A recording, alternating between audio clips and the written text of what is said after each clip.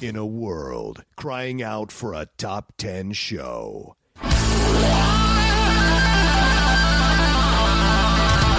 John Rocha and Matt Nost are here to bring you the top 10. Take it away, boys.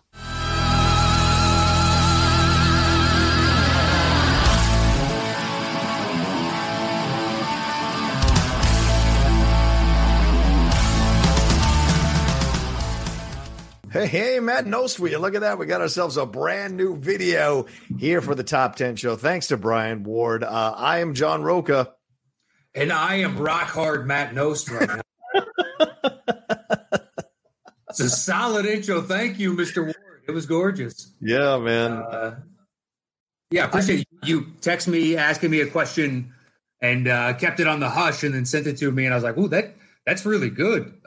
Thank you, Brian, because I didn't know what was coming down the pike. So to see that, it was like, that was really well done. It's nice and quick, so it gets into the video. It's kind of it's scintillating is what it is. I like the 10-9-8-7-6-5-4-3-2, and I appreciate that. You know, kind of keeps it on brand. Then we get our pictures coming up and things of that nature. So it'll probably be adjusted a little bit more before we see it again. But I love what he did and did a fantastic job. So it's the little things like that. Plus, of course, Jake Yacovetta creating the overlay for us that we've got going on there for the show. You know, as we do this, entering, I don't know how many weeks we've been doing it now from our respective houses, but it's been at least a month, I think, right? It feels like that. Been at least a month. Yeah.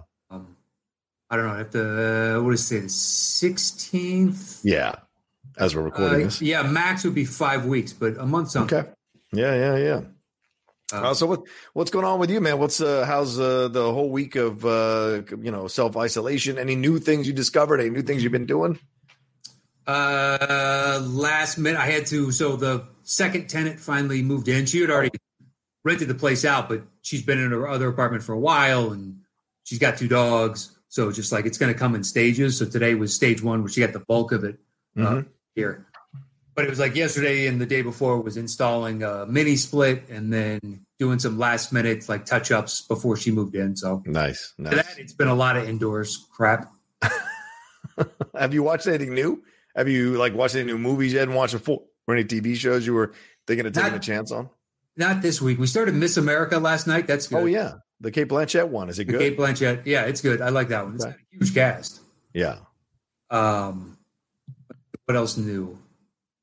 I don't think there's anything else new that we tried. There's a couple going to give Run a chance with Domhnall Gleeson. Right. Killing Eve came back. Did you? I never saw season that? 1. I think that's Catherine's show. Okay. It's with Sandra Oh, right? Yes. Yeah. And it's the same person, Phoebe Waller-Bridge. She produces that show, and she produced Run as well. So it's kind of like she's building her own little bridge verse, so to speak. So yeah, pretty cool stuff there. Are you excited this week as a Chicago Bulls fan for this general manager coming over from Denver and then JJ Polk coming over from the Pelicans? What's your feeling here? New blood was needed. That's all. They've been for a long time. And then the stories, just like any, so if you know nothing of sports out there listening, ever a marquee player or someone like this, so it's the front office of my beloved Chicago Bulls, and they've been there for a long, long time. As soon as anyone like that leaves, then the reporters start putting out the stories that they had to sit on, sour their relationship. So now all the crap of Gar Forman was hated by all agents and pretty much every star player. That's what they thought that, he was kind of shady and shit like that, which we'd always known. But at the same time, to have it officially no big agent will have his client come talk to you. Right. That's brutal. So yeah, I have no idea if they're going to be good. Their pedigree looks nice. Yeah. Hopefully they're good guys, and who knows who the fuck. Yeah, I'd be excited about it because they are, the like you said, the pedigree is good. What they were doing in Denver, pretty good. It comes out of the Daryl Morey kind of general manager tree as well. So the guy has a lot of knowledge about how to do this, and Polk is a great cap specialist. So you might be looking at some better contracts for your players all around that doesn't hamstrung the franchise going on down the road. So we'll see. But, pretty incredible stuff to get those guys in there. And Chicago's where you want to go if you want to hang on to a job for way longer than you actually should, because they show a lot of loyalty, and they're keeping Paxson. But hopefully in a much more reduced role. They're keeping him for now. If they're really going to anoint the GM, he'll need to put in his own coach and potentially just put in his own front office as well. So we'll see how it goes, because it's all kind of, they're used to one way and a new person's coming in. So how much on eggshells do they have to be? And before they can actually flex, or are they given that green light from day one? So yeah. But right now everything's in turmoil. So who the hell knows if and when the season's coming back, let alone what to do. I think it's funny that Goodell's going to keep switching gears to Goodell, like the idea that he's going to do the draft picks from his basement in his house in New York. I think that's funny as hell. I still think people should show up and do appropriate social distancing and stand 6 feet from each other and still boo him from behind a fence or whatever, just to keep the feeling that the draft is still happening. I don't know. I don't know what the hell they're going to do. Zoom in everybody that gets picked. Yeah, right. So then they already know who these people are, because they have to call them to immediately switch over to keep it engaging. Otherwise, we're somebody to click a link and then follow, eventually coming on. So we're going to wait 20 seconds, 30 seconds for every draft pick. Yeah. To happen. Isn't it almost worse that, like, isn't it almost worse if you're on the Zoom call and you're just hanging out, you're that guy that they're not picking, and you're just sitting there for 20 draft rounds or 20 draft picks, and you're on the Zoom. Like, what do you do at that point? It's almost worse than sitting in the room, I think, or having the camera on you in your house. Do you wear a suit? If you're sitting at home, do you wear a suit? Kinda. You know what I mean? But at the same time, you're at home, but kinda. Yeah. You're seeing all these ESPN personalities hosting their shows. Some of them are wearing their suits. I saw some of these CNN broadcasters. The WWE, they had for WrestleMania, they had people hosting the pre-show in like nice dresses and suits and ties. And I was like, oh, come on. Come on, for God's sake. Everybody knows what's happening. I saw a video of some journalist. I don't know if they were sports or whatever else, but I want to say it was a Spanish reporter. Mm-hmm. Anyway, so does his thing and then stops talking and picks up his phone because he thought that they cut out on him. Right. But lifts up his knee and he's holding onto his knee. You can tell he's wearing shorts, but he's got the suit on. Nobody had any clues, so now he's just showing the viewers. I'm chilling at home kind of thing. And I guess he got a text while he was on his phone like, hey, you're still on. Right back to professionalism. And that's the deal. It's been cool. I mean, on my end, we've just been doing the walks, not much more. I mean, like you're just discovering shows, watching stuff, watching movies. I just went through Amazon Prime and made a list of a bunch of movies that I haven't watched yet from the past or from recent memory that I've been wanting to get to. So I'm going to start trying to burn through those a little more quickly. Might even shoot some reviews just to kind of work that muscle out a little bit more for the channel, but just to do something, and I've got all the content I got coming up on Annihilation channel, but I need also to keep sharp on those other things. So hopefully that will be a way to kind of keep me busy as well with everything that's going on. So, we'll see. But anyway, today we're here to talk about movies. We're to count down another top 10 list here on the Top 10 Show. Thank you all so much for downloading the show. Whether you're downloading it on YouTube to watch our pretty faces live, or watch our faces on video, or if you're downloading us on the podcast channel to listen to us. And thank you to all the patrons who've been really, during this tough times, still supporting the show, still giving love to the show. Can't thank you all enough for doing that. And of course, Matt and I are so excited to create new content for the patrons who stayed with us, and hopefully lure more patrons to keep this show going. But because if there's one thing you need when all this stuff is happening, is entertainment, laughs, little fun ball busting, and some debate over where movies should be placed on a list. So it's fun distractions from whatever everything else is going on in your world. So we can't thank you enough for joining us today. Matt, anything you want to say to that, or do you want to jump into topics? How did this all come about? Well, you brought up the Patreon, so recording schedules kind of got skewed today. So you should hear a read list. You should have heard it 2 days ago, but worst case is you heard it yesterday. So we apologize for the delay. Just we had a specific time we needed to record because we had to end by a specific time and we got pushed in. So we will get it out to you. We will still work hard to get you, all the content we promise. Absolutely. But so if there's a slight delay, there's your reason. So I'm ready to jump in. We chose this topic. You sent it over. Yeah. About this. We're like, sure. Yeah. I was fishing through something and I was thinking to myself, What about movies based on plays? I don't know where it was from or how I stumbled upon it, but I thought it was kind of interesting. And I was like, oh, well, we haven't even tackled something like that. That could be fun.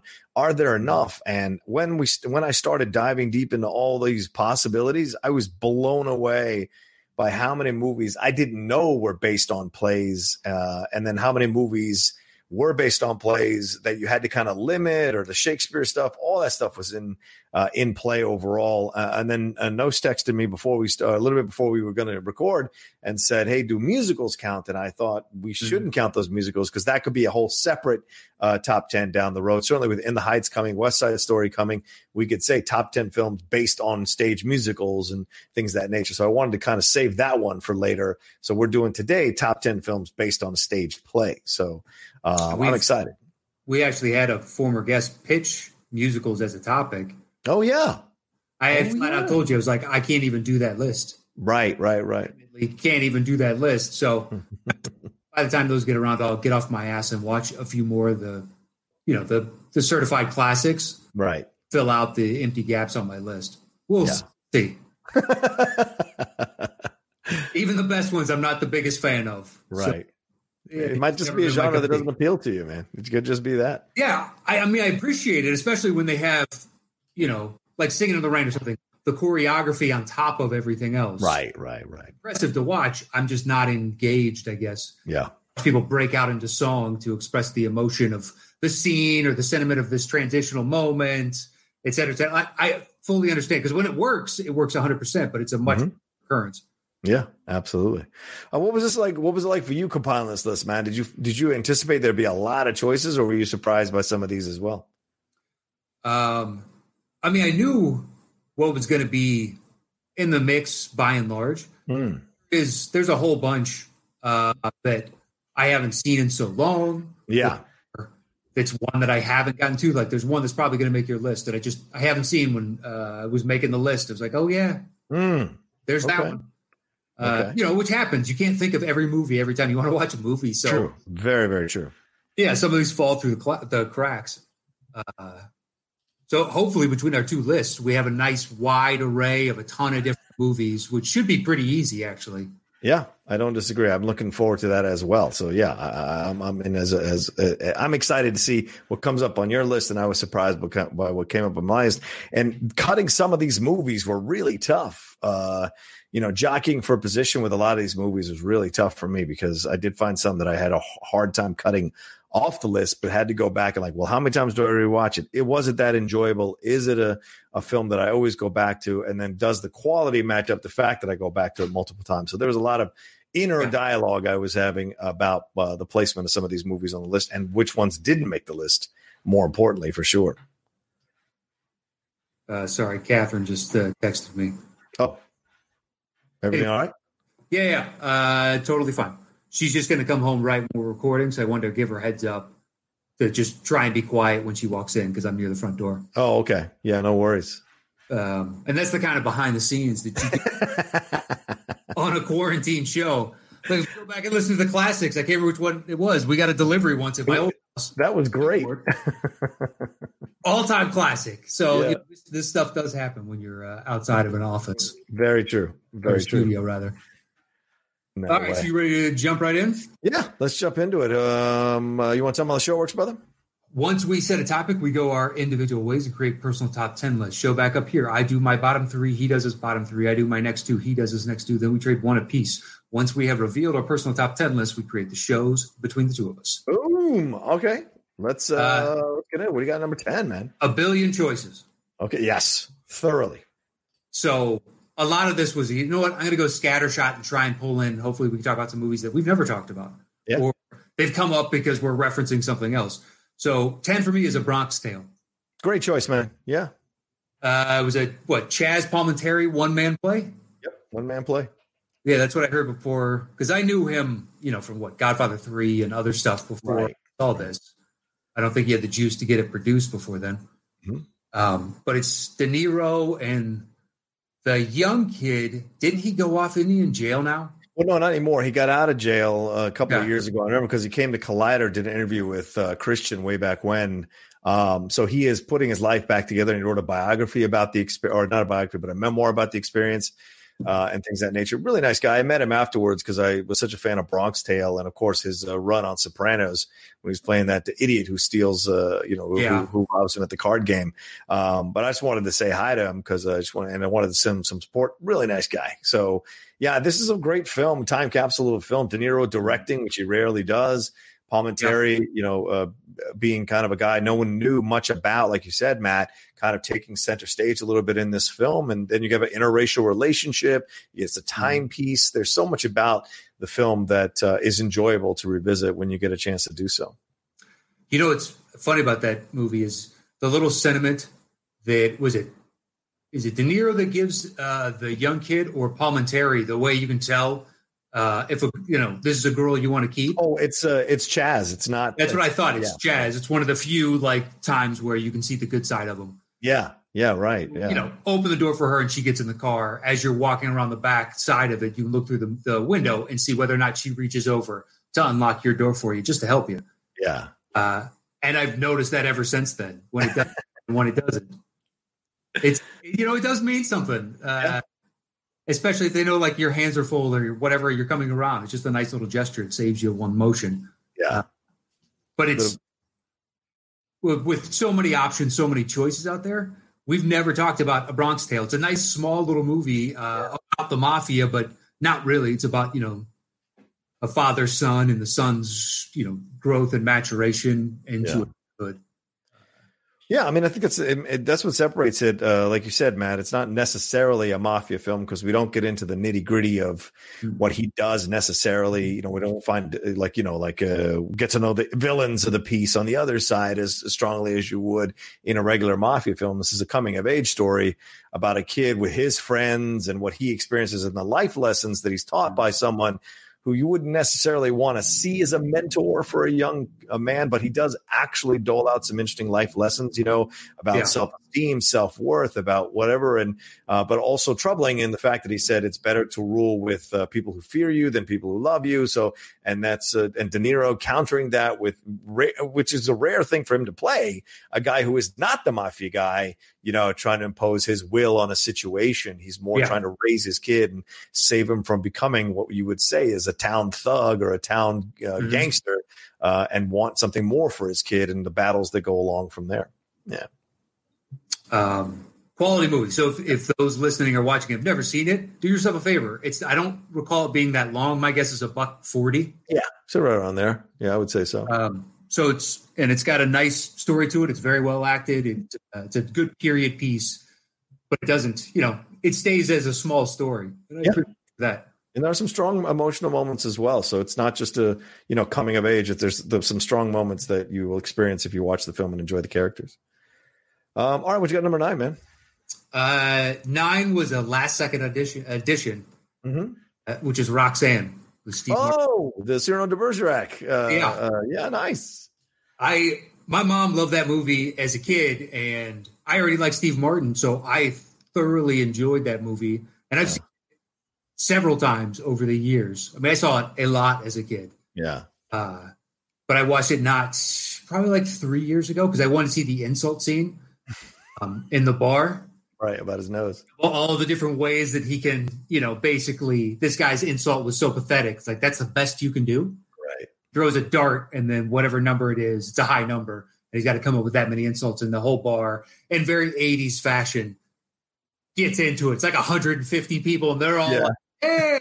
And then he's got another insult. But it works. It works really well. And I saw that scene, and it made me just the charm of it and everything, and Steve Martin being so excellent that I just went to the beginning of the movie and started from there and watched it instead the whole way through.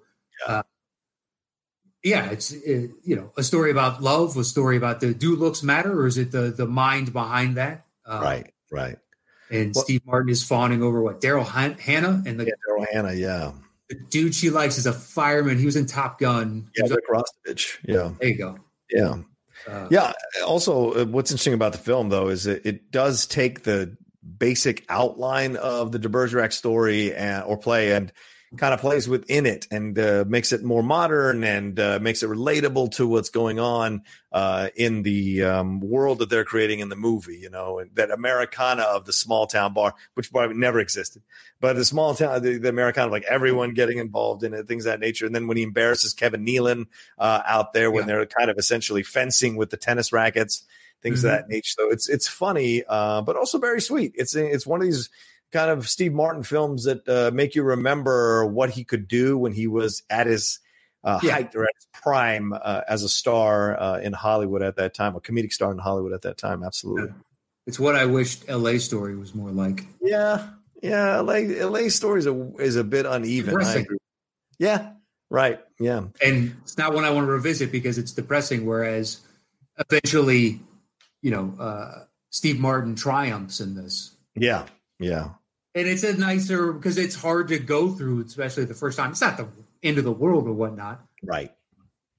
But yeah, LA Story. I like that movie so much. It's like that and Parenthood. I don't like Parenthood. Oh yeah, it's too depressing. It's depressing. I saw it as a kid. I found it depressing then. I watched it a couple times as an adult. Yeah. Still just as depressing. I watched it in my 20s and I watched it again in my 30s. Well, it's funny because I think Roxanne, is 88.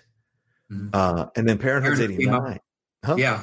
I was going to say it came out right around that time. Yeah. And then Parenthood comes out in 89. And then you get LA Story. I think it's 90 or 91 or even 92. 92 was with the number in my head, but I don't. Right. And then you get Mixed Nuts come. So to me, Roxanne's maybe the last breath of joy that you see from him until you get to maybe that works until you get to maybe Bowfinger is maybe the next thing that's funnier, you know. But that's like a cult classic. That took a long time for people to come around on. Yeah, agreed. Now it's the least watch of probably both their canons. Yeah, yeah.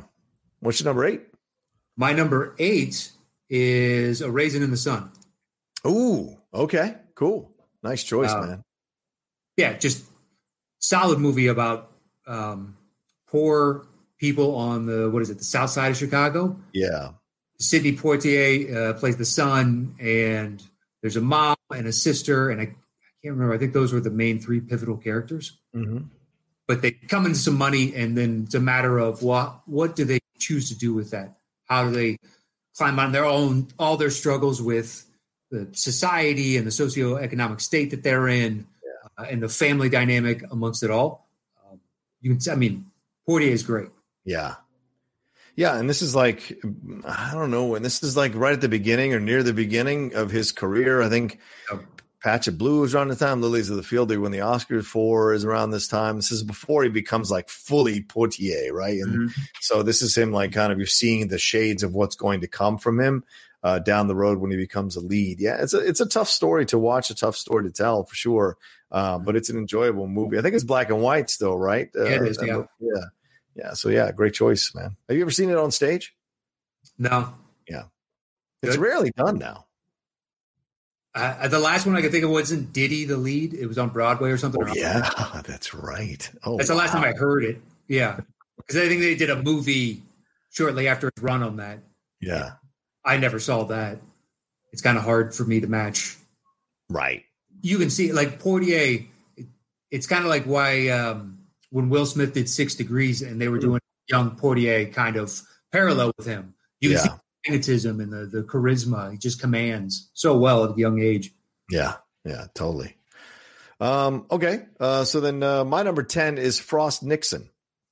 Oh, that's a punt. Okay. All right. 10. Yeah. Fair enough. All right. Then my number 9 is the original source material for Matt's number 9, which is the Cyrano de Bergerac movie, the French movie with Gerard Depardieu, which I still go back and watch and enjoy the living hell out of. It's a fantastic interpretation of the story. Fernando Rey, I think, did one in the 50s that some people enjoyed. I think he won the Best Actor Oscar for his portrayal of Cyrano way back when, or Aldo Rey, one of those guys, he did it. But like this is such a vibrant, fun interpretation of the story, but doesn't lose the stakes because, of course, he has to go off to war.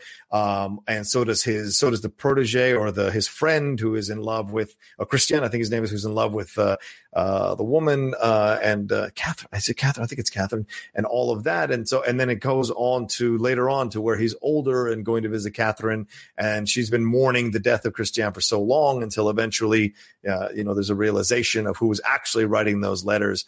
It's such a well-directed French film, and it's fun and enjoyable because most of the French films are like, contemplative and really kind of figuring out the world and all that jazz. So this is so much more enjoyable, and great performances from Depardieu and everybody involved in it. And I just love it from beginning to end, man. Just a great, bright, vibrant film. And if you haven't seen the French version of it, you haven't seen this version of the story, you got to get on this thing. It's so good.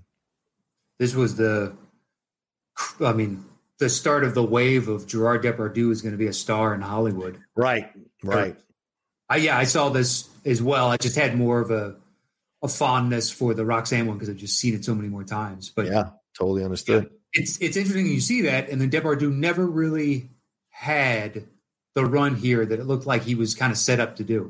Yeah, Green Card you could argue Green Card is maybe the top high watermark. The high watermark, yeah, because he does the Three Musketeers, or no, Man in the Iron Mask.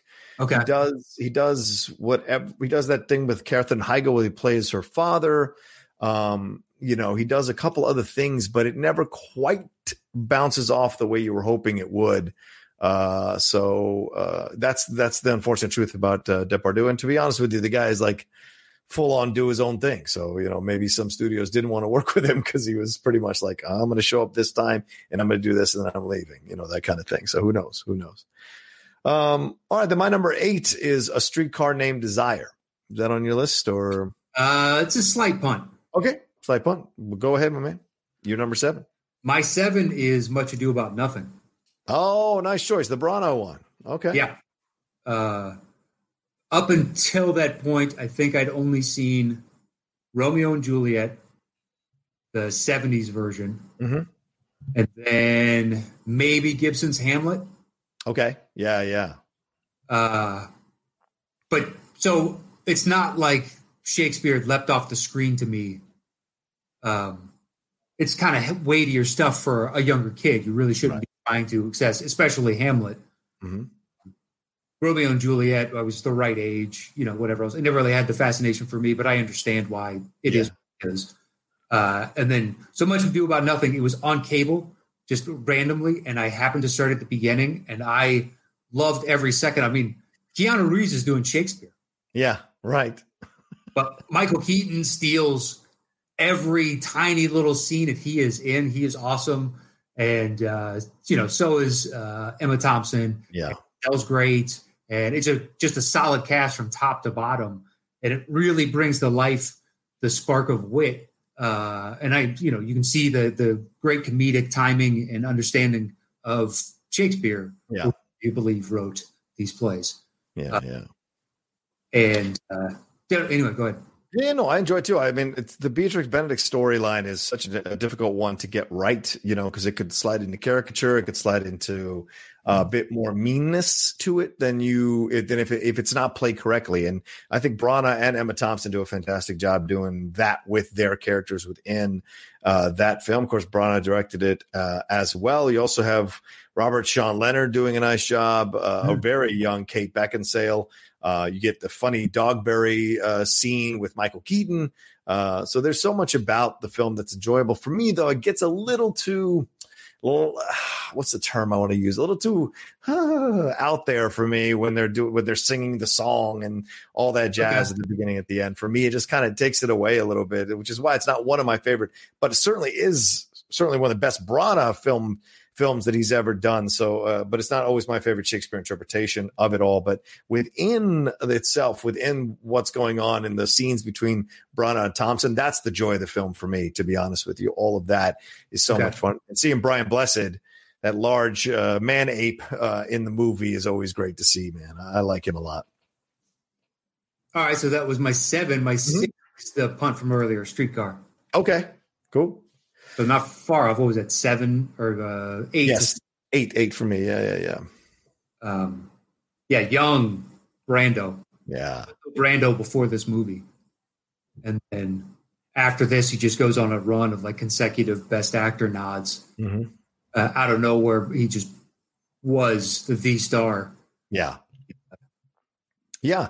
Tennessee Williams play set in New Orleans, and it's about a sister with dementia that we find out later comes to live with her sister and husband and her husband, and just the turmoil that creates and the conflict between all the different personalities. Yeah, I mean, a great film from Elia Kazan, the director. You have Carl Malden in this thing. Brando at his primal introduction into people. I mean, my girlfriend still talks about how much she loves that his portrayal in that movie, and how sexy he is in that movie. Many people still will go back and see how this is what begins the fascination with Brando. This primal, attractive guy in the prime of his life, who is, at any moment can do anything, and seeing him change and adjust his tactics. And obviously he's a terribly abusive husband and what have you. And he does end up raping Vivian Lee's character, Blanche Dubois. So, there's that's mixed into this whole thing as well. And of course, very famous for Stella. But within the film itself, there's some great scenes of acting between all the actors involved. They're all method guys. They'd all worked together in New York and things of that nature. So it was Brando had done the play. Yeah, Brando done the play.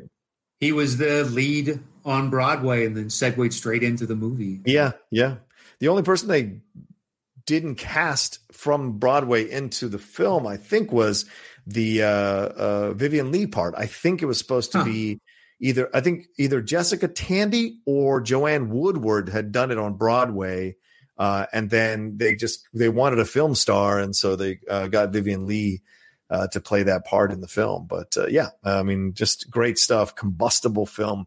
When people tell me they don't like black and white films, they don't go back and see black and white films, I go, you're all insane. You got no idea what you're talking about. There are some great, powerful films in black and white. Yeah, there's movies. I think On the Waterfront succeeds even more for me. Hell yeah. And 12 Angry Men. Yes.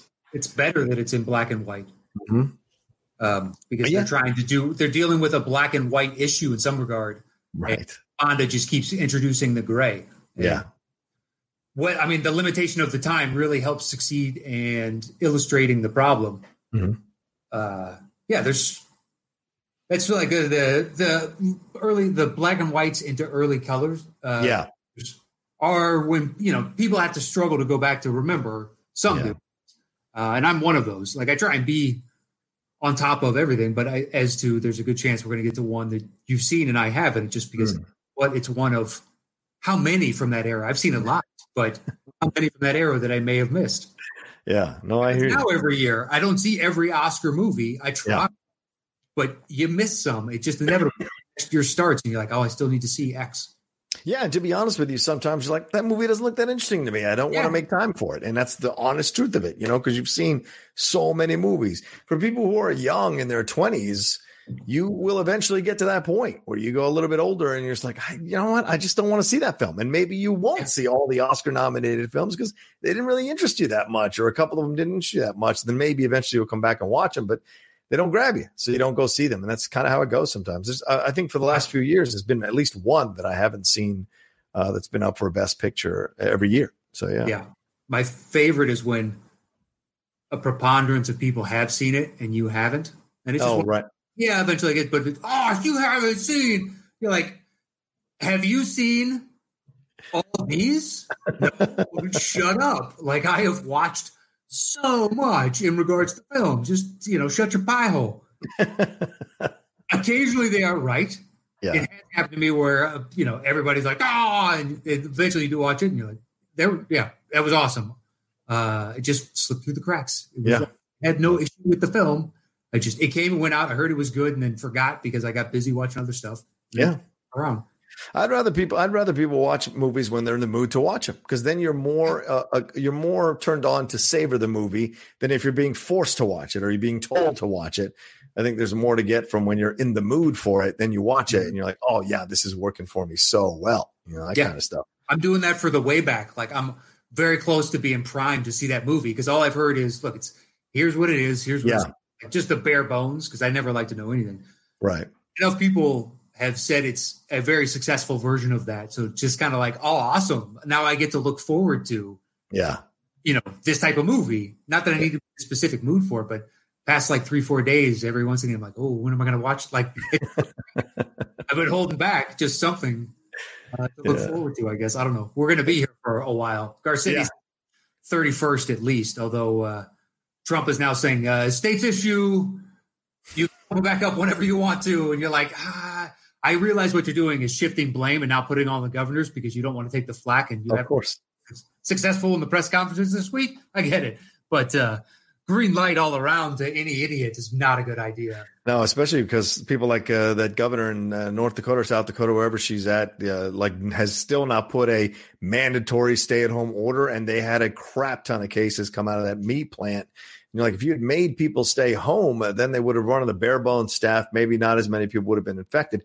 And the thing that sucks about this kind of situation too, Matt, is it's one of those things where people will just get caught up with the numbers and not really want to blame anybody and look at these things that every single life is a murder, in my opinion.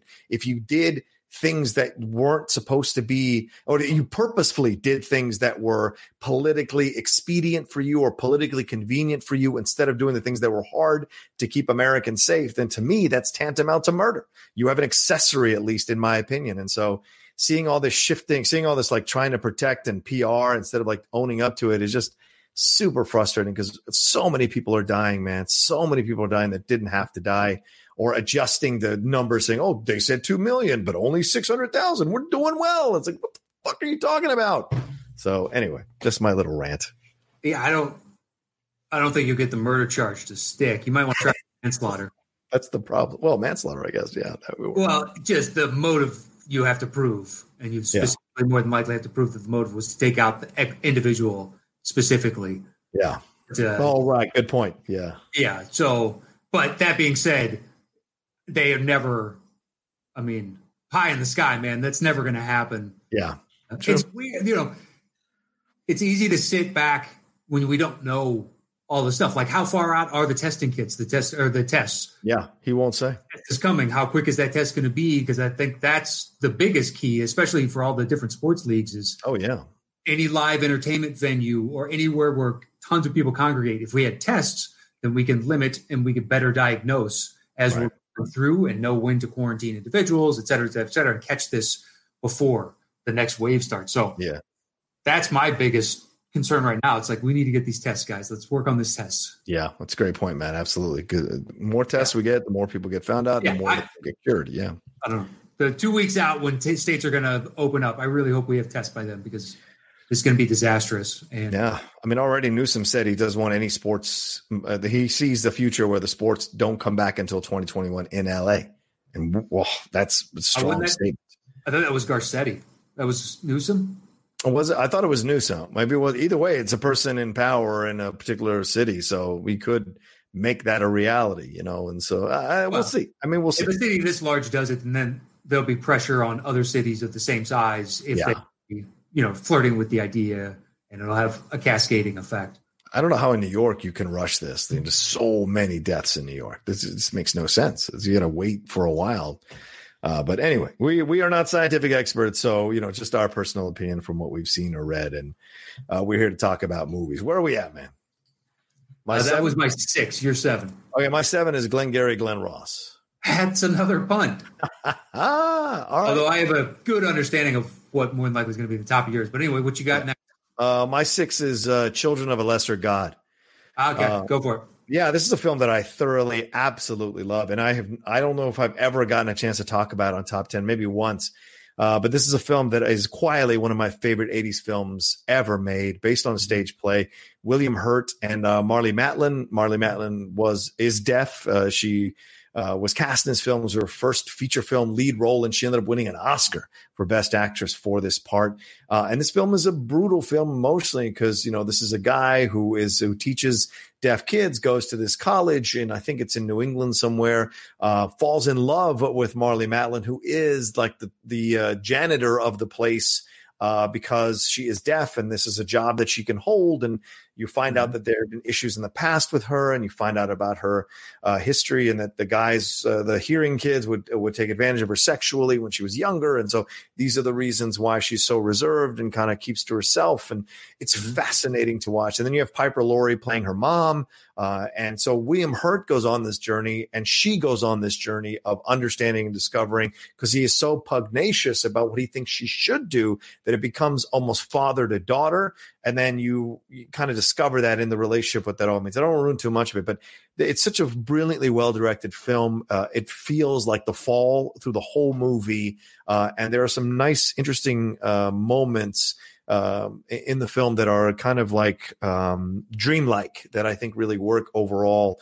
And it's a film that doesn't take the easy way out and doesn't cop out and doesn't look for the happy ending. It looks for the actual ending or the honest ending. And so it's one that I wish got more love from people when they talk about the greatest 80s films. But it's quietly one of mine. So I will put it on this list really high out of respect and love for the film. Nice. I saw it so long ago. Like as you were describing it, it was, oh yeah. So it's been, I don't have an opinion because I need to watch it again type of thing. Fair enough. If anybody hasn't watched it, I can't recommend it any higher than I do. And William Hurt and Marlee Matlin actually I think they got married or they got together out of this film. And then when she won the Oscar, it apparently caused problems between them because he was jealous that she won it on her first try, and he'd been trying for years to win one. So it's male ego. What can you do? It's the nature of the game, though. Yeah, true. All right, well, we'll jump into our number 5s, Matt. But first, we should probably hear from our sponsors, and then we'll get into it right after this break. All right, and we're back here to count down the rest of our list for the top 10 top 10 movies based on plays. I think we're up to you, Matt. You're number 5. My 5 is The Odd Couple. Oh, nice. Yeah, they didn't make my list. I don't love it as much as other people do. So please go ahead. Well, it's purely the dynamic for Jack Lemmon and Walter Matthau, and something that there is no. It's a perfect team up. They just bounce off of each other so well, and especially with one is tidy, the other's a slob. One is uptight. The other is relaxed. One is on top of their responsibilities. The other's behind on his alimony payments. So they both have their pluses and minuses, and it's this kind of, I don't want to say cat and mouse, but back and forth between the two of them throughout. Because Jack Lemmon's character, he get kicked out of his house by his wife because she wants a divorce, so he goes to Mathau's and ends up staying there. Yeah. Just the friction between the two of them, it still works even today. Yeah. I mean, there's a lot of, especially once Matthau just becomes disgusted. It's like, I can't take this kind of thing anymore. Right. And down there, and just the fastidious nature of Jack Lemmon. But the dynamic works so well between the two of them. That's why you have decades upon decades later, you can still do a Grumpy Old Men and then get a sequel out of that, Grumpier Old Men. Yeah. Agreed. They have such tremendous chemistry. It's fun to watch. I wish we had. I struggle to think of two actors that are equivalent to those two. Good. Yeah. You know what I mean? Because they're both excellent serious actors, but they can pull off the comedy, but they have this cinematic relationship where everybody just agrees. Man, I like these two. Yeah. No, that's James Garner. I was about to say My Fellow Americans, but James Garner instead of Al. Well, maybe you could, if you want. I mean, if you were going to remake the movie, go Gosling and Crowe. See if they can replicate. Yeah. I still think Carey and Daniels. I mean, they could be an easy fit into this situation. If you like, Daniels is the. Daniels could play either part, to be honest with you. He could be the sports writer. I think that actually works better. He's the schlubby sports writer, and Jim Carrey's the annoying, neat guy, retentive neat guy. That could totally work in how they do things. Carrey could do with that annoying thing of clearing his nose or whatever that Jack Lemmon does in the movie, but that could totally work. I mean, I think that's the closest comparison in my mind to guys who could do comedy and drama stuff effectively overall. But yeah, I mean, enough that it sparked a TV show that's what I grew up with. Tony Randall and Jack Klugman. I enjoy the hell out of that TV show all the time. Very funny stuff. And you got the stage play. As they still do the stage play to this day, because it's some funny stuff from Neil Simon in that play, and great stuff from Walter Matthau and Jack Lemmon too. Yeah. So that is my 5. What do you got? Okay. My number 5, let me bring it up here real quick, is the Akira Kurosawa film Throne of Blood, which is based on Shakespeare's King Lear. Not King Lear, I'm sorry, Macbeth. Shakespeare's Macbeth. And so it was between this and Ron, and I just enjoyed Throne of Blood a little bit more than Ron, because Ron is the King Lear adaptation. I only wanted to throw one Kurosawa one up here if I was going to. Okay. And I think this is the one for me. I just really love Mifune in this role. It's one of the right. I think it's the apex of him as a lead for Kurosawa. Does a couple more and then disappears, and then Nakadai takes his place. But this is fantastic stuff here. Very moody film. Totally works in feudal Japan. He's a warrior who ends up like betraying his lord and then taking over things. And you have the Lady Macbeth thing, totally works. The way they make the wood move in Dunsinore, in essence, in the film is really magically done. And the witches, the way they do Japanese kabuki type thing, they're like all white and in the robes and spinning the thread or whatever, the needle. Doing the spinning wheel or whatever, and all of it just kind of works so well overall. It's a fantastic film. And when he's getting, near the end, when all these arrows are coming at him, those are actual archers that are shooting arrows into the walls around him, which is kind of crazy to think about. Really? I didn't know that. Yeah. That's the thing. We were doing research on it for one of the shows for Cinephiles, and we found out that's when we were doing our month of Kurosawa, that was one of the things that Kurosawa had told Mifune. It was one of the reasons Mifune also kind of eventually broke away from this thing, because he was like, "You're too willing to put my life at danger for your piece, for your art." Yeah, for your art. So it's just a little too crazy for me. But if you haven't seen this and you're a Shakespeare fan, please watch it. And even if you're not, it's still a fantastic film. Good choice. I didn't even think about it. Yeah. Oh, I did.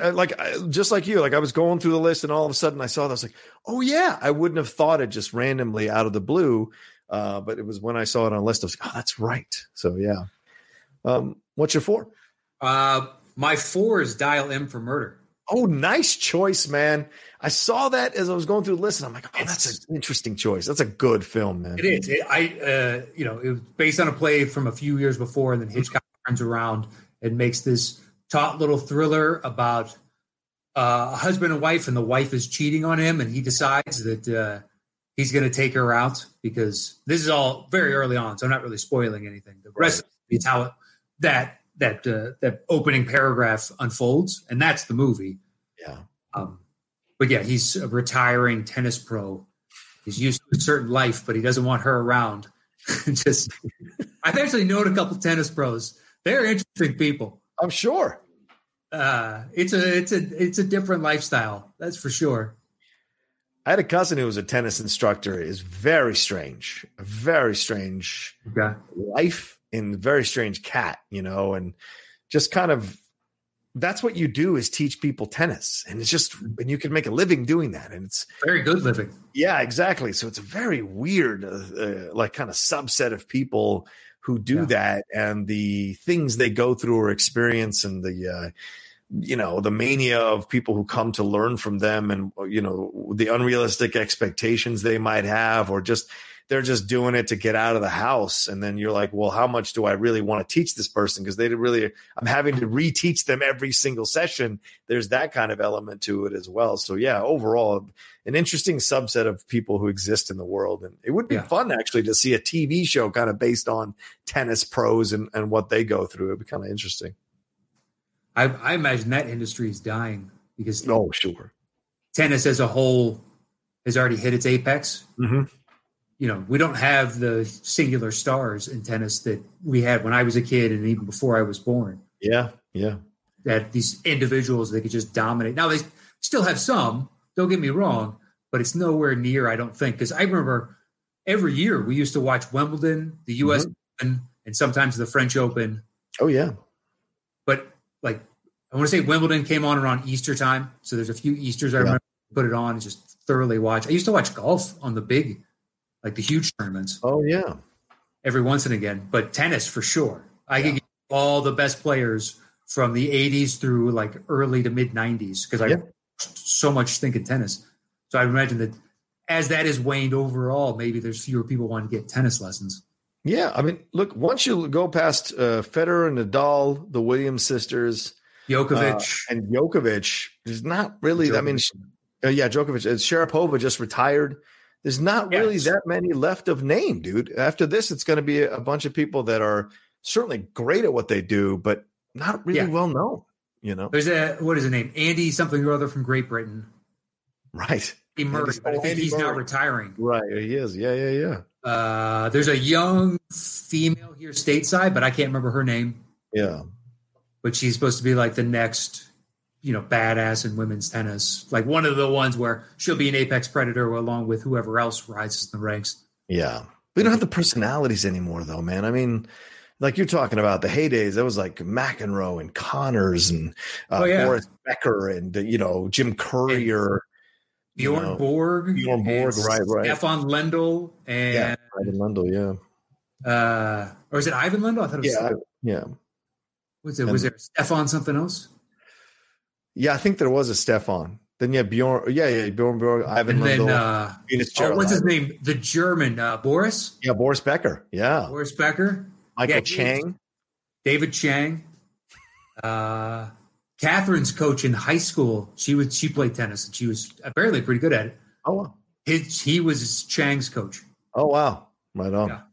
Yeah. But those people don't exist anymore. Like no. Rattled off 10 names. I can't do that anymore. From multiple countries that you could enjoy and watch. Stefan Edberg. He was great. Stefan Edberg. There you go. There's your Stefan. Stefan Edberg. That was the one you were thinking about. Yeah. And on the women's side, you had Steffi Graf, Monica Seles, you had Pam Shriver, you had Lindsay, what was the 16-year-old? Jennifer Capriati. You had Chris Everett. Yeah, Chris Everett, right. Navratilova. Yeah, Navratilova. Just a badass for years. Exactly. You had all these great people coming through that were fantastic to enjoy and watch, and from different countries, and including America as well. And so it was great to see. And then the Williams sisters came in and they were kicking ass all over the place. But then now it's like, it's the tail end. And I don't really see that many personalities getting the kind of publicity that these personalities did back then. So never say die. Yeah, true. Very true. Very true. But all right. We're up to, that was your number 4? That was my 4. Dial M for Murphy. All right. Then my number 4 is The Birdcage, which is. See, now I looked it up. It's based on a musical. It is? Yes. So La Cage aux Folles is a musical? The original Inception was a musical. Oh, okay. I thought about doing that too. And I was like, all right, let me just make sure. And it was like, it's based on a musical. And I was like, okay. All right. Movie doesn't, but I excluded because we said no musicals. Yeah, that's fair. That's fair. Look, I love that movie. And it's musical number in the movie. Yeah. Oh, right at the end. There is that. I mean, you could argue that it's that, but I don't really see it that way. Me either. It's not. It's it helps the plot along, but it doesn't, Okay. Not the same thing to me. All right. Well, then I suppose I can sub out another one, and I don't care, man. If you want to keep it, I excluded it. It was going to make my list top 5 for sure. Oh, okay. Well, because in my mind, there's no musical. When you said, do we exclude musicals, I thought you meant the actual finished product. So okay. I figured one strike was 2 strikes kind of thing. Yeah, no, and I think that's fair. I want to honor that because that could mean Birdcage could come up if we ever do top 10 musicals. So let me take it out just to honor that situation.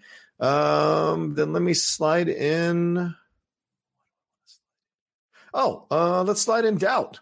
I have Doubt up here as number 11, so I can put that in on the list.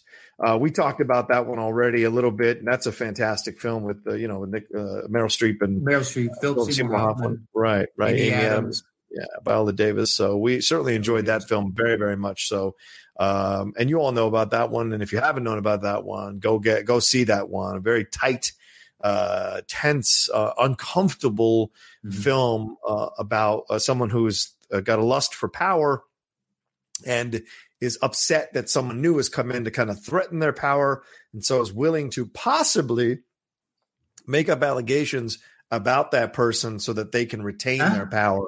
Huh? Yeah. Maybe she sensed smoke. Yeah. Thing. That's what I'm saying. Philip Seymour Hoffman isn't the best of characters in that. Ultimately. Yeah. It can go either way, and that's what's so interesting about the film. Yeah. Yeah, it's a taut little. I mean, it's a, the Catholic Church needs to recognize its sins. Yeah, exactly. Forgiveness. So this is part of, hey, man, this type of behavior. This will not stand. You need to own up to this. There's a bunch of things. You've been around for long enough. You have so many transgressions. Yeah. It's amazing once you stack them all up. But we all hopefully believe that ultimately you want to be benevolent and good. Yeah. But we keep giving you shots, but you guys got a checkered past. That's ridiculous. Very true. All right, what's your number 3, man? My 3 is a punt from you earlier, Frost Nixon. Oh, wow. That high up. All right. Respect, dude. Yeah. Go ahead and take this one, man. Love it. I want to say it was my favorite picture of that year. If not, it was top 2, top 3 max. I didn't know about the story. Yeah. Like going into it and then the build up to it. And I was like, wow, Nixon really sat down for this. And then you find out more of who Sheen's character is. Right. David Frost. Yeah. Yeah. This English television presenter that no one really took seriously. And he managed to get a one-on-one with Nixon because Nixon doesn't take him seriously either. He thinks it's just going to be this puff piece. Yeah.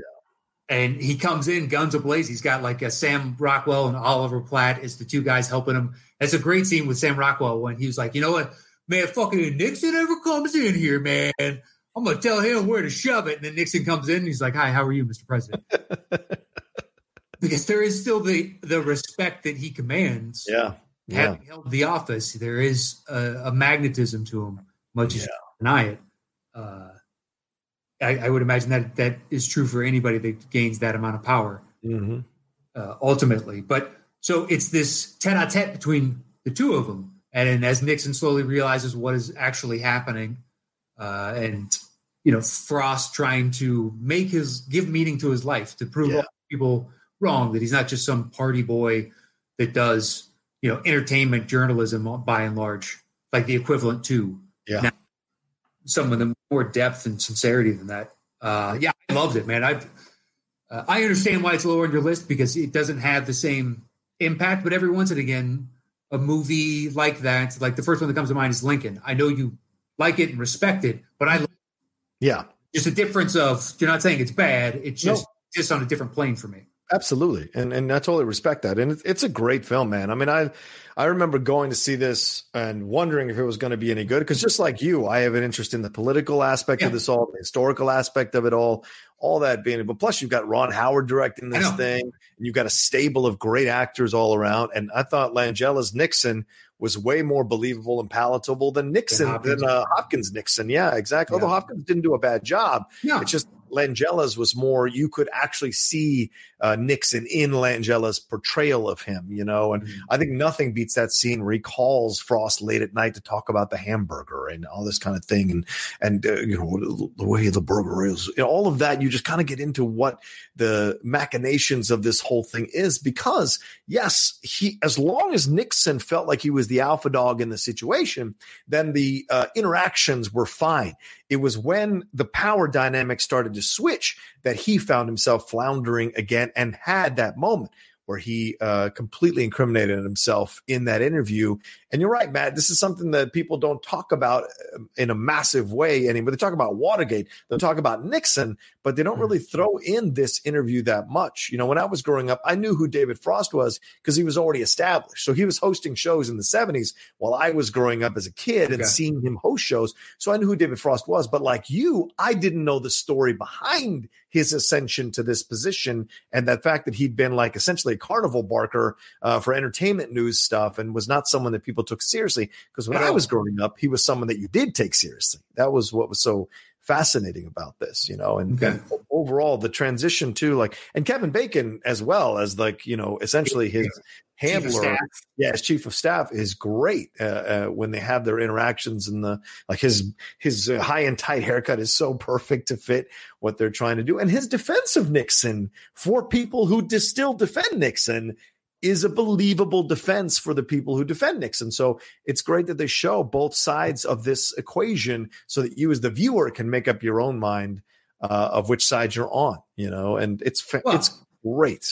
You can, I thoroughly can understand why someone would still side with, not saying me personally, but to believe that he is the right person to have power. Then what he did trying to spy on his opposition doesn't seem like a major transgression to you. Because you trust that opposition at all. So you either keep him in power, just look, if that's the worst he did, there's way worse out there. Okay, but it's a corruption of the power. Right. Ultimately, you have to take someone like that out. But utterly believable because, politics, religion, a few other things just drive people to such a fervent degree. Select individuals that you can blind yourself to whatever you like and maintain your position. The power of it all is strong, man. Absolutely. All right. That was your number 3. Is that right? Correct. All right. So then my number 3 is another Branagh film, not much ado. It's Henry V. Okay. I absolutely love this movie. I remember going to see it in DC because it wasn't showing in, the main areas of Virginia. So I had to drive into DC to see this movie, and it's a life-changing experience for me. Because I was such a kind of an early adapter to enjoying Shakespeare, but still hiding from people that I didn't understand most of it. But I knew it was something that I instinctively felt drawn to. And so going to see it, driving down, I think it was just outside DC, actually. Shirlington is where I saw it, and sitting in the theater and watching this movie from the opening score, which is played in the dark, to all the way to the end of that interaction and the last chorus of Jared Jacobi. It's just such a gripping film about this story. And it's different from Olivier's Henry V, because Olivier's Henry V is about rousing England into World War II. This is more about exploring this young man's journey from having been, essentially a party person with Falstaff into embracing the reality of being the king of England and what that entails in the work. And it's fascinating. It's just like this idea that just because someone can act a fool when they're younger doesn't mean they can embrace the strength of themselves as they get older and they mature and they can become a different person. And so there's great back and forth with him and the Dauphin, the French, and there's great actors. Braun in this, Brian Blessed's in this as well. Paul Schofield. I forget his name, who plays the Dauphin. He is so good in the film as well. So all around, just a film that I Ian Holm, always go back to and watch and enjoy, because I think it pares down the play in a way that's palatable without removing the brilliance of the play itself or undercutting its genius. And you can follow along, and it's very moving. It's very moving. And Branagh's performance, a young Kenneth Branagh, still with that baby fat on his face, is just so good in the role. And Emma Thompson is fantastic in it as well. So yeah, it's one that I come back to all the time, dude. Would you count The King? What do you mean? Well, it has the same characters. Yeah, interesting. No, I don't think, because it's not using the actual play. Yeah, the play. Right? Yeah, but the historical elements are basing there. It on, the historical. Yeah. But maybe you take some of the dynamic that was created within the play and carry that over. They did a little bit into The King. Yeah. Well, and I like The King. The King was damn good, dude. It is. It's really good. It's, Chalamet is excellent. Oh, man. And I can't wait to see Dune. Dude, those pictures look fantastic. I told you, baby. But my most anticipated this year, and you're about my number 1? Because it's like, dude, Denny has not steered us wrong, man. That guy has been so solid. I don't need to see anything. I am geeked for this, and then see the picture. Boom. And I have I didn't read the books. I have no affinity for the movie, the previous version. But I have belief it could be done. Oh, yeah. And he's splitting it into 2 movies. So this will be interesting as well. if the first movie does well and is well received, then it'll get you excited for the second movie. But if this movie doesn't do well at the box office, because Blade Runner 2049 did not do well at the box office, then you start to wonder what the situation will be in the second film. But that doesn't mean the second film won't still come out and won't still like make a crap ton of money, because most of the time it's the second part of the story that's full of action and intrigue and all the jazz, because you've got the groundwork from the first part of the story. So I'm excited too. I love the pictures, and it just got me so in the right vibe. And this is what he was going to do. Some people are like, oh, it doesn't look like fun. People are complaining. It's not supposed to be fun. This is an actually really brutal story about this kid transitioning into this power and understanding his power, but also the evil warlords are involved in all this. So there's so much about this story that's going to be fun. It's going to be interesting to explore. It's not supposed to be fun necessarily. So yeah. All right, where are we at? So that was my number 3. What's yours? Oh, no, you did. I just did my number 3. Henry 5. Number 2. I apologize. Is another punt. Glengarry Glen Ross. Oh, nice choice, dude. Yeah, Glengarry Glen Ross, bud. And A, it's already good, but B, it jumps so high because it takes a play and then it adds the Alec Baldwin character and that scene is now what the immediate reference of any individual, and it's carried over to just pop culture. Yeah, by and large, and it's written by Mamet. That speech, it's written by Mamet to fit into the film, so it works so perfectly. Gorgeous casting, gorgeous acting. It's another movie that's a small story.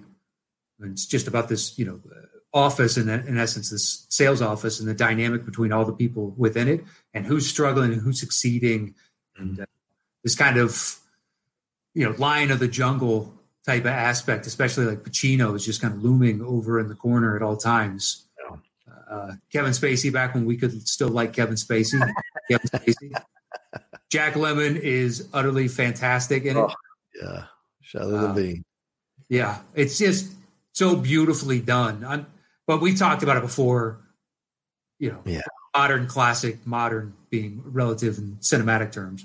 Yeah, it's so good. I mean, because they're all slimy characters, man, because they're all selling fake bullshit to these unsuspecting people. They're all trying to take advantage of these people and essentially take their money, and try to get as much a commission for themselves as possible, and lying to themselves that they're just trying to make a living, in that way. And so even the coolness of Pacino, he is still a bottom feeder in this way, or a dirty bottom feeder in this way. Or the sympathy for Jack Lemmon, he's still a dirty SOB who's been doing this for how many years. So you see all the different aspects of the sad sack of Alan Arkin, the alpha dog, the aggressive alpha dog that actually is a whimpering dog, and Ed Harris, all of that around. It's just so fun to watch these actors cut their teeth on this Mamet dialogue.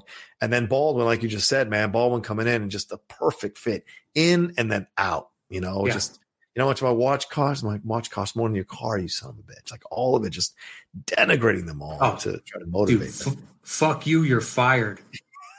Right. Great. It boils down the essence of that character, and I love that he never comes back.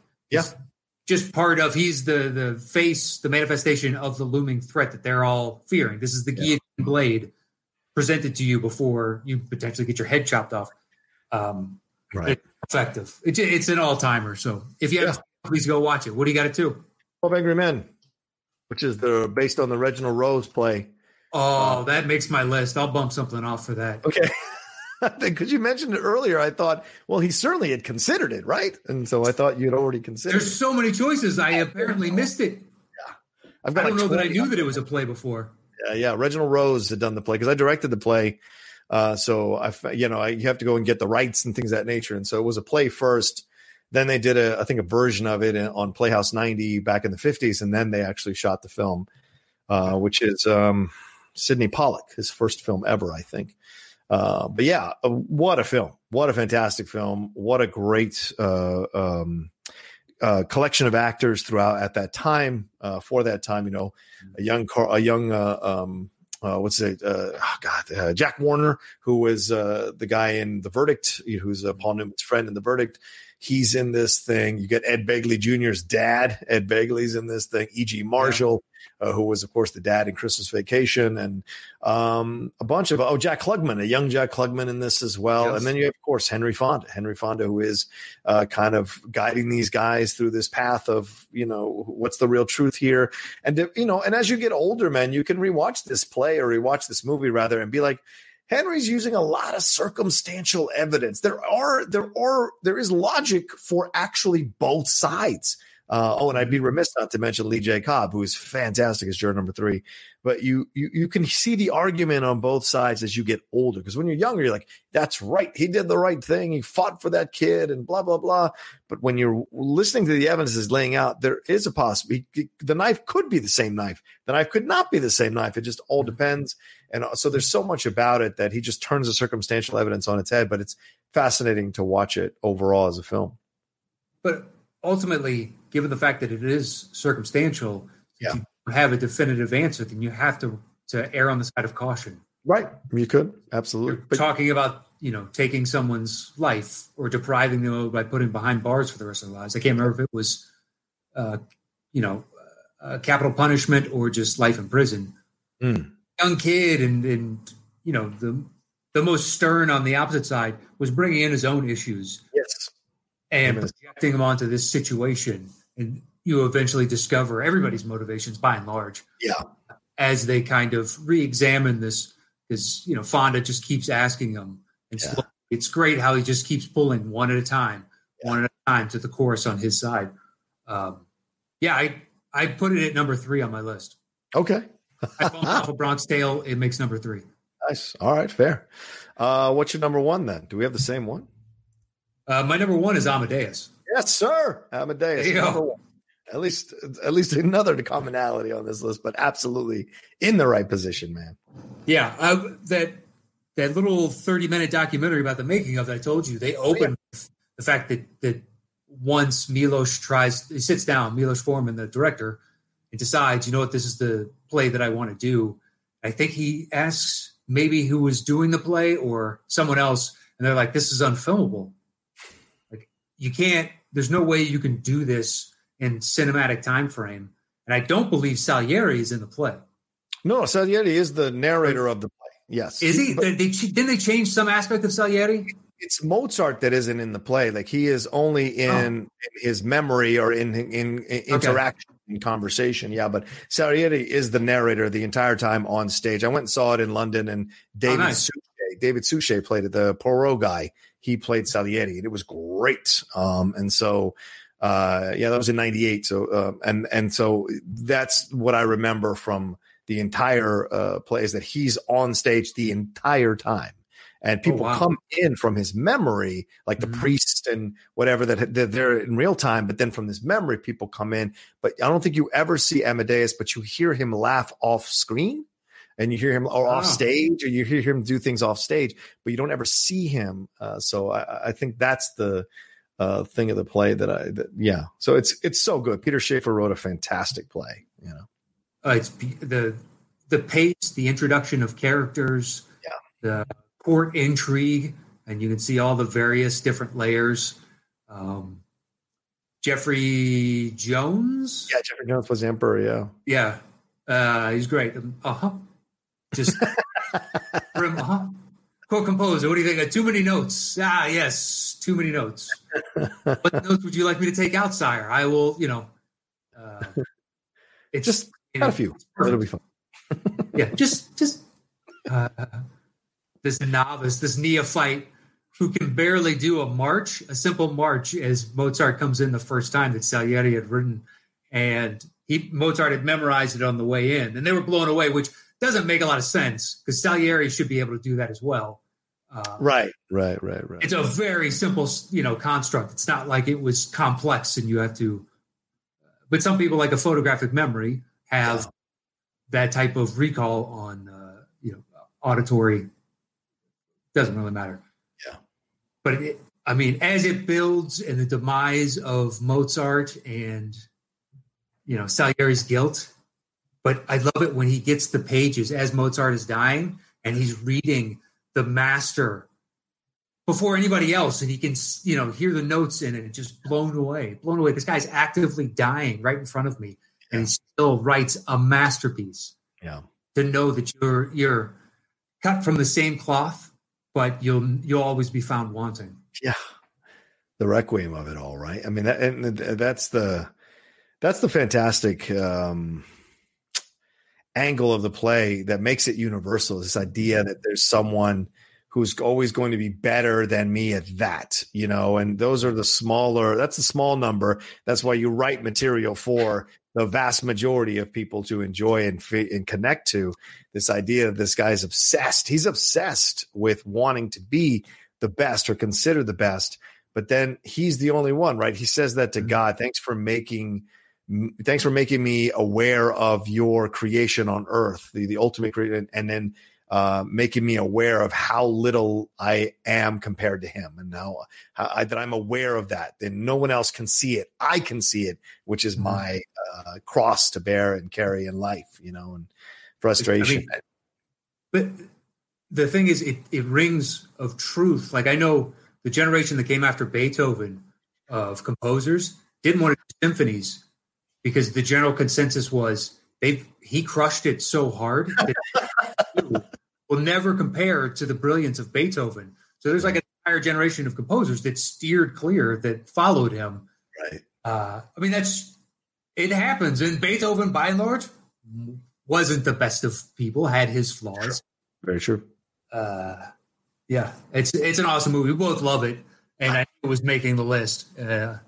It's nice that it's both number one. I can type out. I just got to adjust my laptop to make it a little easier. Oh, no worries. There was no doubt on my mind that it was going to be number one for me. So as soon as we set this topic. So, all right, I'm going to grab the bongos. Let's figure this out. All right, I will start typing. So Amadeus is number one. I think we can all agree on that. I would probably say 12 Angry Men is next. All right. Back in so I can hear what you're saying. All right. So I put Amadeus 1 and 12 Angry Men 2 because that's now my number 3. Oh, yeah. Makes sense. And then where'd you have Glengarry?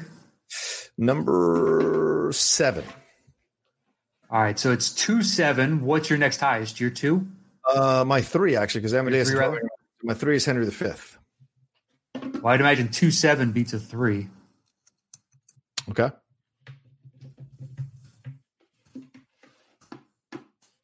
We both have Frost Nixon. We both have a streetcar.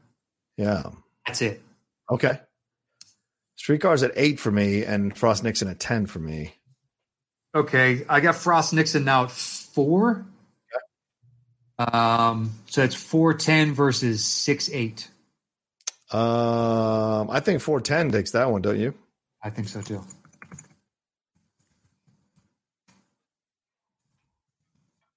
All right, so then we got your 3, Henry V. What's your next highest? Did you already put in Henry V? Yeah. Doubt at 4. Okay, Doubt it is. Okay. Your next highest?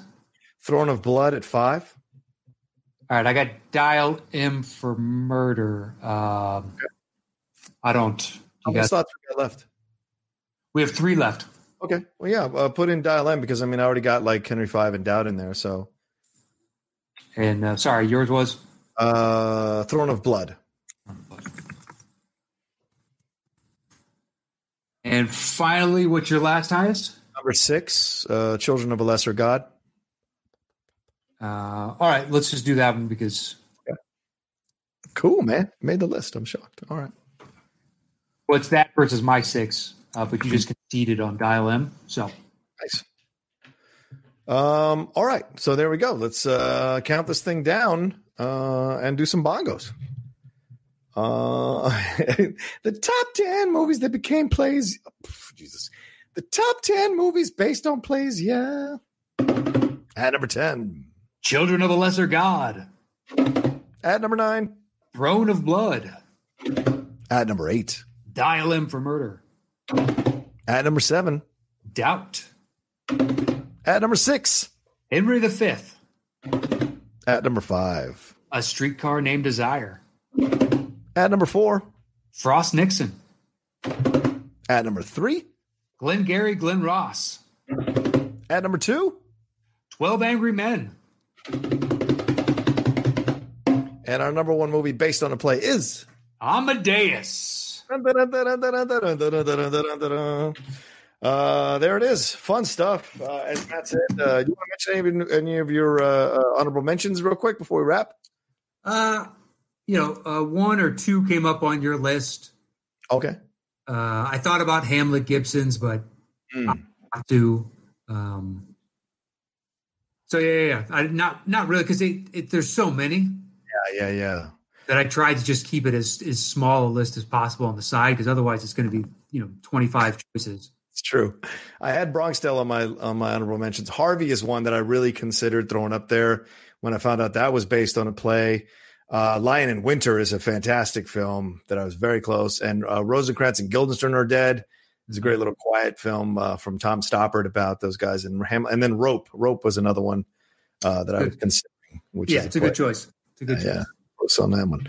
All right. Well, there we go. That's the Top 10 show. Can't thank you all enough once again for downloading the show on podcast form, or if you're watching us on the YouTube, thank you so much. Please remember to leave comments below. Let us know what you thought. Submit your lists or tweet us your lists, whatever you like to do there. Maybe there are some movies that you think should have been ranked higher that were based on plays because they have a personal connection for you. So let us know all of that. Matt, what else do we have to tell them? Hit us up over at facebook.com/groups/the top 10 show, all spelled out, or over at patreon.com/the top 10 with the number 10. And you can follow me anywhere at Matt Nost. And please check out my other podcast, Embrace the Hate, with myself and my buddy Rick Ingram, the funniest guy I know. And it's us basically right now, quarantine edition, just shooting the shit as we're dealing with this weird world. But that's it for me this week.